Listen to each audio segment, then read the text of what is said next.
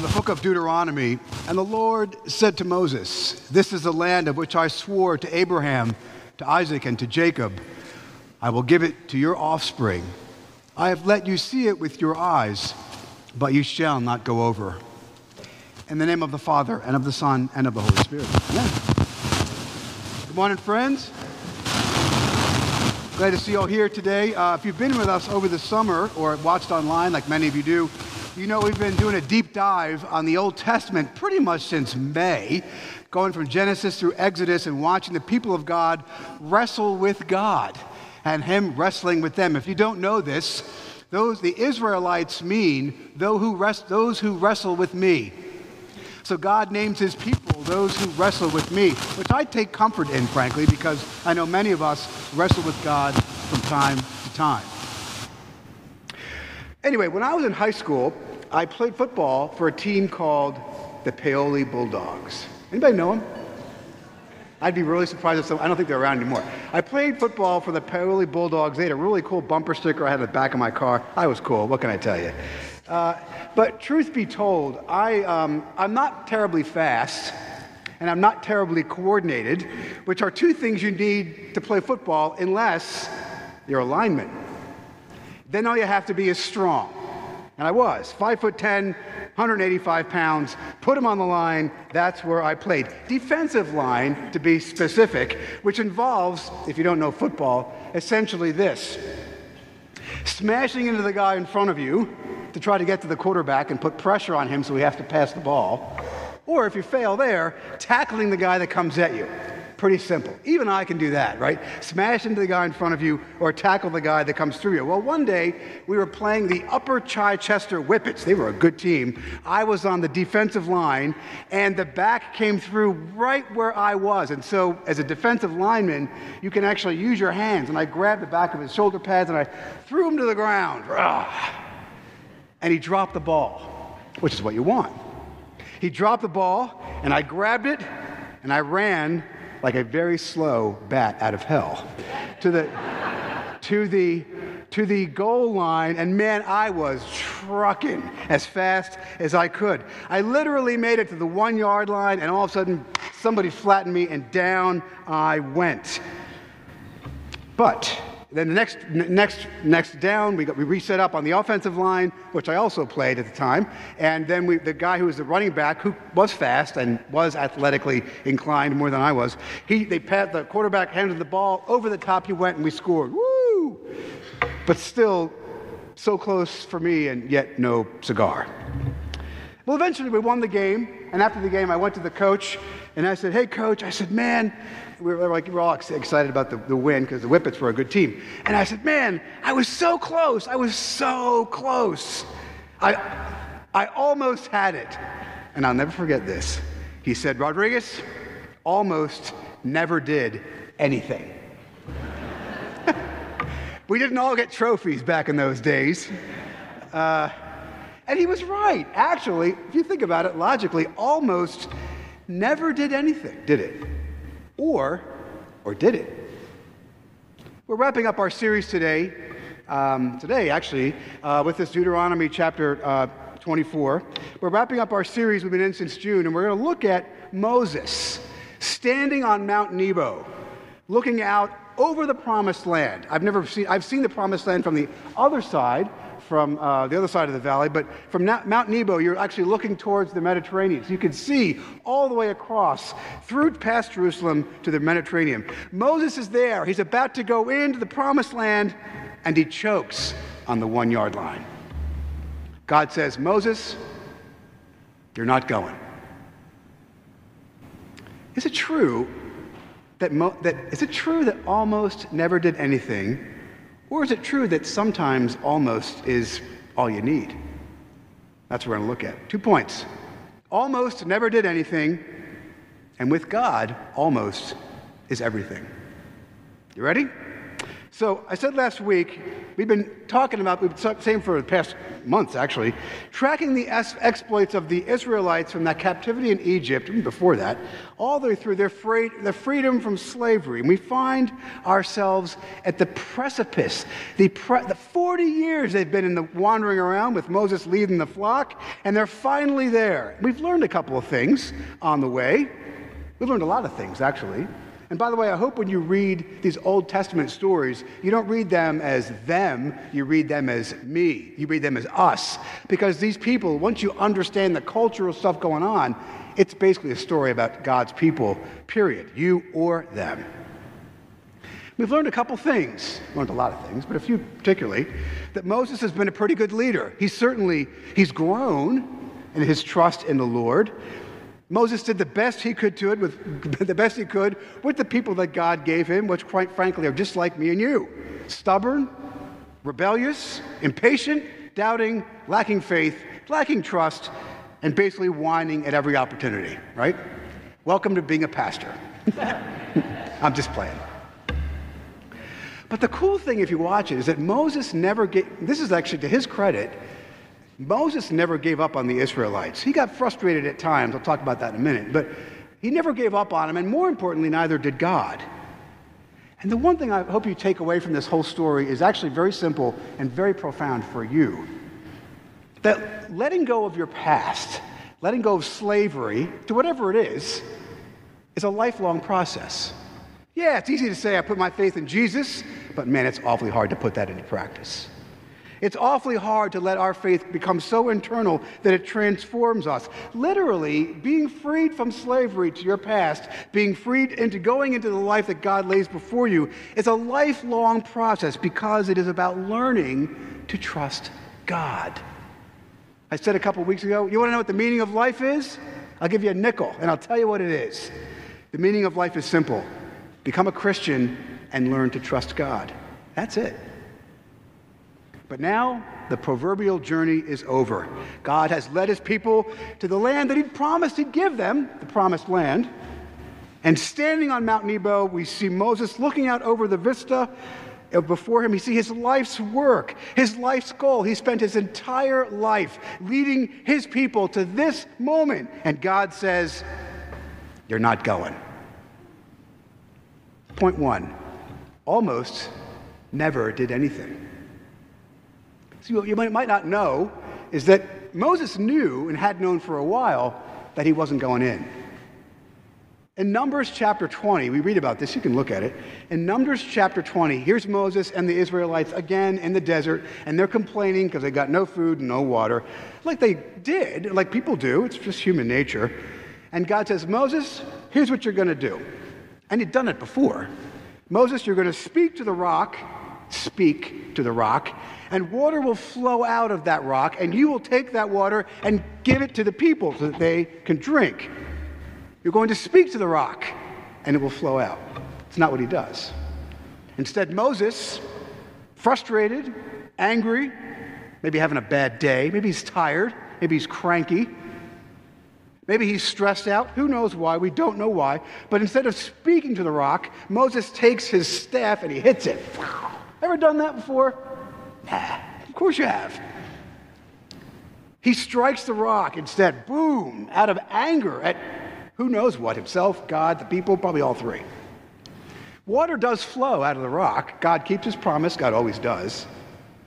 But then he says to Moses, Moses, because you struck the rock and didn't speak to it like I told you, and because everybody saw your disobedience, and everybody saw that you really don't trust me, Moses, because of that, you're not going. Now I'll tell you, as a pastor, part of me feels kind of sorry for the guy. You? Anybody feel kind of, to me it seems like a pretty minor transgression, right? Striking and speaking, aren't we just kind of splitting hairs here, right? Like, I did what you kind of asked me to do. Was that good enough, Lord? Well, hang on a minute. What if God, here's the key to the whole thing I want you to see today. This is super profound, I think. Was for me. What if God kept Moses from the promised land for Moses' own good? What if God prevented Moses from going into the promised land for Moses' own good? I mean, it was his life's ambition, his life's dream, his whole goal. 40 years, a lot of heartache, a lot of hard work. But what if God prevented Moses from going in for Moses' own good? Let me show you something. I'd never noticed this before. In verse 4, the Lord said, Moses, it's only God and Moses on Mount Nebo. There's no Israelites there. It's just the two of them, God and Moses, which is pretty cool. And in verse 4 it says, this is the land, Moses, I'm showing you, of Abraham, Isaac, and Jacob. I promised you this for 500 years. I said I would give this to your offspring. I have let you see it with your own eyes. And then Moses dies right there. Interestingly, we know that Moses was strong and still vibrant, but he dies because his mission has been completed. And then in verse 6, check it out later if you want. I thought this was really cool. In this interaction, God takes Moses up there and says, Moses, I told you you weren't going in because of what you did. But this is what I want you to see it. Your children, your people you've led will go in. And then in verse 6, it said, he, God, buried Moses in the valley of Moab. I think that's just cool. Moses' mission is fulfilled, and it's not like, you almost did it, Moses. God is like, Moses, let me show you this, and then God buries him on that mountain. Just God and Moses. No one else is there. And even today, if you go to Mount Nebo, you can go there. I'm not sure I'd go this time I'm not sure I'd go now, but maybe someday. If you go to Mount Nebo, there is no tomb of Moses. There is no shrine, because no one knows where he is buried. In Jude, it's a New Testament book, it's very short, verse 9, Jude says that the archangel Michael fought with Satan to hide the tomb of Moses, to keep it hidden. Well, why would you do that? Well, after all, let's think about this. What if the Israelites dug up Moses and took him to Canaan after they got there? What if the Israelites dug up his remains, people had done it before, and carried those bones into Canaan, or his body at that point into Canaan? And what if the people of Israel worshiped Moses rather than God? What if Moses had lived? I said to you before, what if God stopped Moses from success for his own sake? Well, what if he'd lived? What if Moses actually went into the promised land? What would they do? They'd make him a king. They wanted to make George Washington king. If you remember, your American history. What if Moses had gone in as a living being? Would the people have made him into a king, into a god? It wouldn't be the first time a person with a lot of power and it goes to their head, right? So play this out. What if? What if Moses lived? What if they took his remains? What if? What if? What if? I've been thinking about this all week. Do yourself a favor and don't play the what if game. We all do it. What ifs, like almost, never happen. What ifs never happened. And the reason is because God didn't allow them. Let me ask you a question. You ever been in a situation where you didn't get what you wanted? You thought what you deserved? You thought this is where your life was going and maybe you got a detour? We all have been there in some way, right? Maybe you had a whole plan. You spent you spent years perfecting your mission, working your game, trying to up the ladder, trying to get to the top of whatever it is, fill in the blank, doesn't matter, only to see it come crashing down. Family, children, money, we've all been there. See, almost never did anything. But what if almost is for your own good? You guys might not know this. Some of you do. I thought more people did than mentioned it this morning. But you may not know that when I was first ordained to the priest, I had a whole career in IT right before I went into seminary. And oh, look at this. Look at that little thing. Anyway, sorry. Someone missing a little blob here? I don't know what that is. Anyhow, break my neck on that. Before I was in the ministry, I was an IT director, did a bunch of stuff in tech. And when I first was ordained to the priesthood, I became what's known as a bivocational priest, 2 vocations. I was a full-time IT director and worldwide infrastructure guy for a company. And then I also worked part-time as a curate at All Saints Church in Wynwood, Pennsylvania, great part of the world. I had a full-time job, which I loved. I did a part-time gig at the church, which I also loved.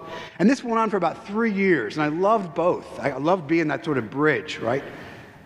Until finally Kathy said to me, you know what, these 80 hours a week, it ain't working anymore. And by this point, Gracie was like 2, and it just wasn't working for our family. And I knew it, and she was right, and I said, you know, you're right. She says, you got to make a choice. Corporate job or parish work? Well, and coincidentally, at this very same time, I was also being recruited to go into sales for a new company called VMware. Anybody heard of that? If you're a techie, you know what it is.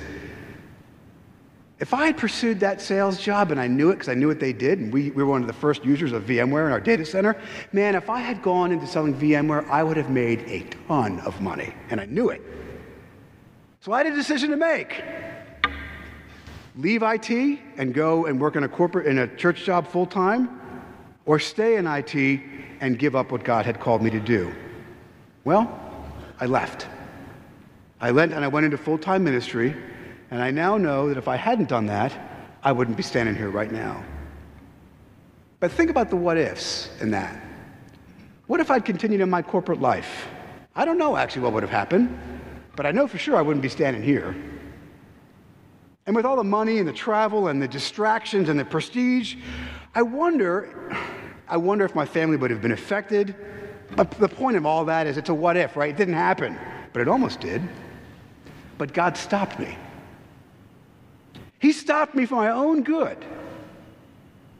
Let me challenge you. When you see these seeming failures in your life, to put aside the what ifs, put aside the almosts, because they never happened, because God spared you from it. God has saved you from many occasions on your own. You've all got stories, fill in the blanks. He saved you from who knows what in your own life, things you really wanted and didn't get. Not because he doesn't love you, see, but because he does. He knows he's got a distinct advantage over us, not God. He knows everything. And he made you, and he knows you better than you know yourself.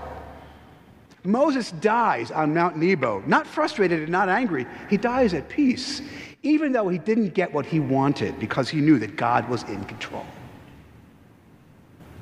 So that's my first point. Almost never did anything, or did it? Point number 2. With God, almost is enough. See, Moses' almost, his almost going into the promised land was not a failure. Because, see, what we also hear in the story there is God had used Moses to raise up his successor, a guy named Joshua. Yeshua is the name in Hebrew. It's the same name for Jesus, right? Joshua and Jesus in Hebrew are the same name. And Joshua's job was to take the ball across the finish line, to take the ball across the goal line into the promised land. And Moses could see this kid he'd raised up. He rejoiced in him. He ministered to him. He mentored him. He raised him up. And Moses could see, okay, I'm not going in, but I know who is, and I can rest in that. You know, I wonder how many of us, and I've seen a lot of people wrestle with this, a lot of people, including my own father. How many of us, at the end of our lives, will look back and see not failures, but successes, even if they didn't work out? How many of us will look back on our own lives and see not failures, but successes, even if they're not our own successes? You know, St. Paul writes about this very thing in 1 Corinthians chapter 3, about his own success, or really lack of it, frankly. Paul writes, I planted the seed, Apollos watered, ministered, but God gave the growth. Paul says, so neither he who plants, me, or he who waters, Apollos, is anything, but only God who gives the growth. See, this is the key. So you can be liberated from all of this worry and concern and anger and frustration about things you didn't get when you realize that life isn't about you at all, but about the God that created you and the God that your actions give glory to him. That life is about God working in, on, and through you to bring other people to him. I mean, who cares if somebody else gets the credit? Who cares if somebody else runs the ball across the goal line or makes $3 million a year selling VMware like Brad McCardle, my former colleague, for example? get my point. God gets the glory.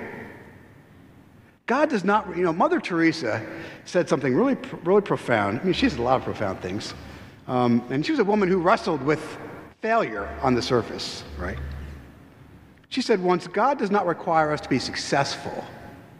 God requires us to be faithful. That'll preach. God does not require us to be successful, but he does require us to be faithful. It is God who gives the growth. Let me challenge you to think about this today.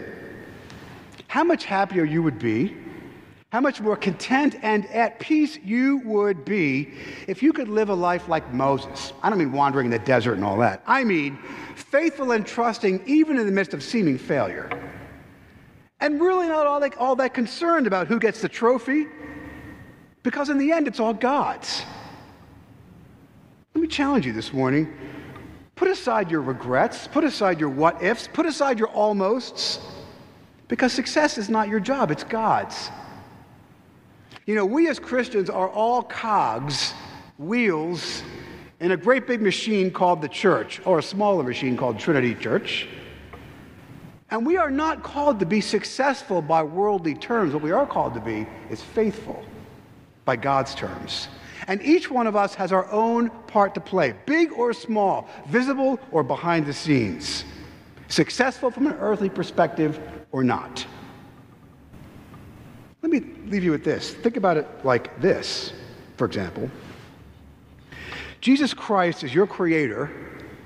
He loves you and knows you better than you know yourself. And he has entrusted you with a unique set of gifts and a unique set of circumstances and a unique group of people in your life that nobody else is around. You are unique in so many ways, and you alone can do the mission that he has called you to. There is no one like you. His plan for you is unique to you. Let me challenge you to put to bed your wins and losses, put to bed your what-ifs, put to bed your almosts, and instead focus on the following words. These are the words that I hope we all yearn to hear when we're dead on Mount Nebo someday, when the Lord calls us home. Not, look what I did. I made a touchdown. I won. I was successful. But instead, the words that our Lord uses. Well done, good and faithful servant. Well done. Shall we pray? Father, we thank you for Moses, for his faithfulness, for his brokenness, for his trust. We even thank you for his shortcomings that remind us that we are all in the same boat. Help us to see the almosts and the what-ifs of our lives as blessings that you have prevented us from. And remind us that we are called to be faithful, not successful, and that it is your job, Lord, to bring the growth. Our job is to be faithful to you. In Jesus' name we pray. Amen. Thank you for tuning in to our Trinity Episcopal Church podcast. To find out more about the work God is doing through Trinity, visit us online at trinityvero.org and follow us on Facebook.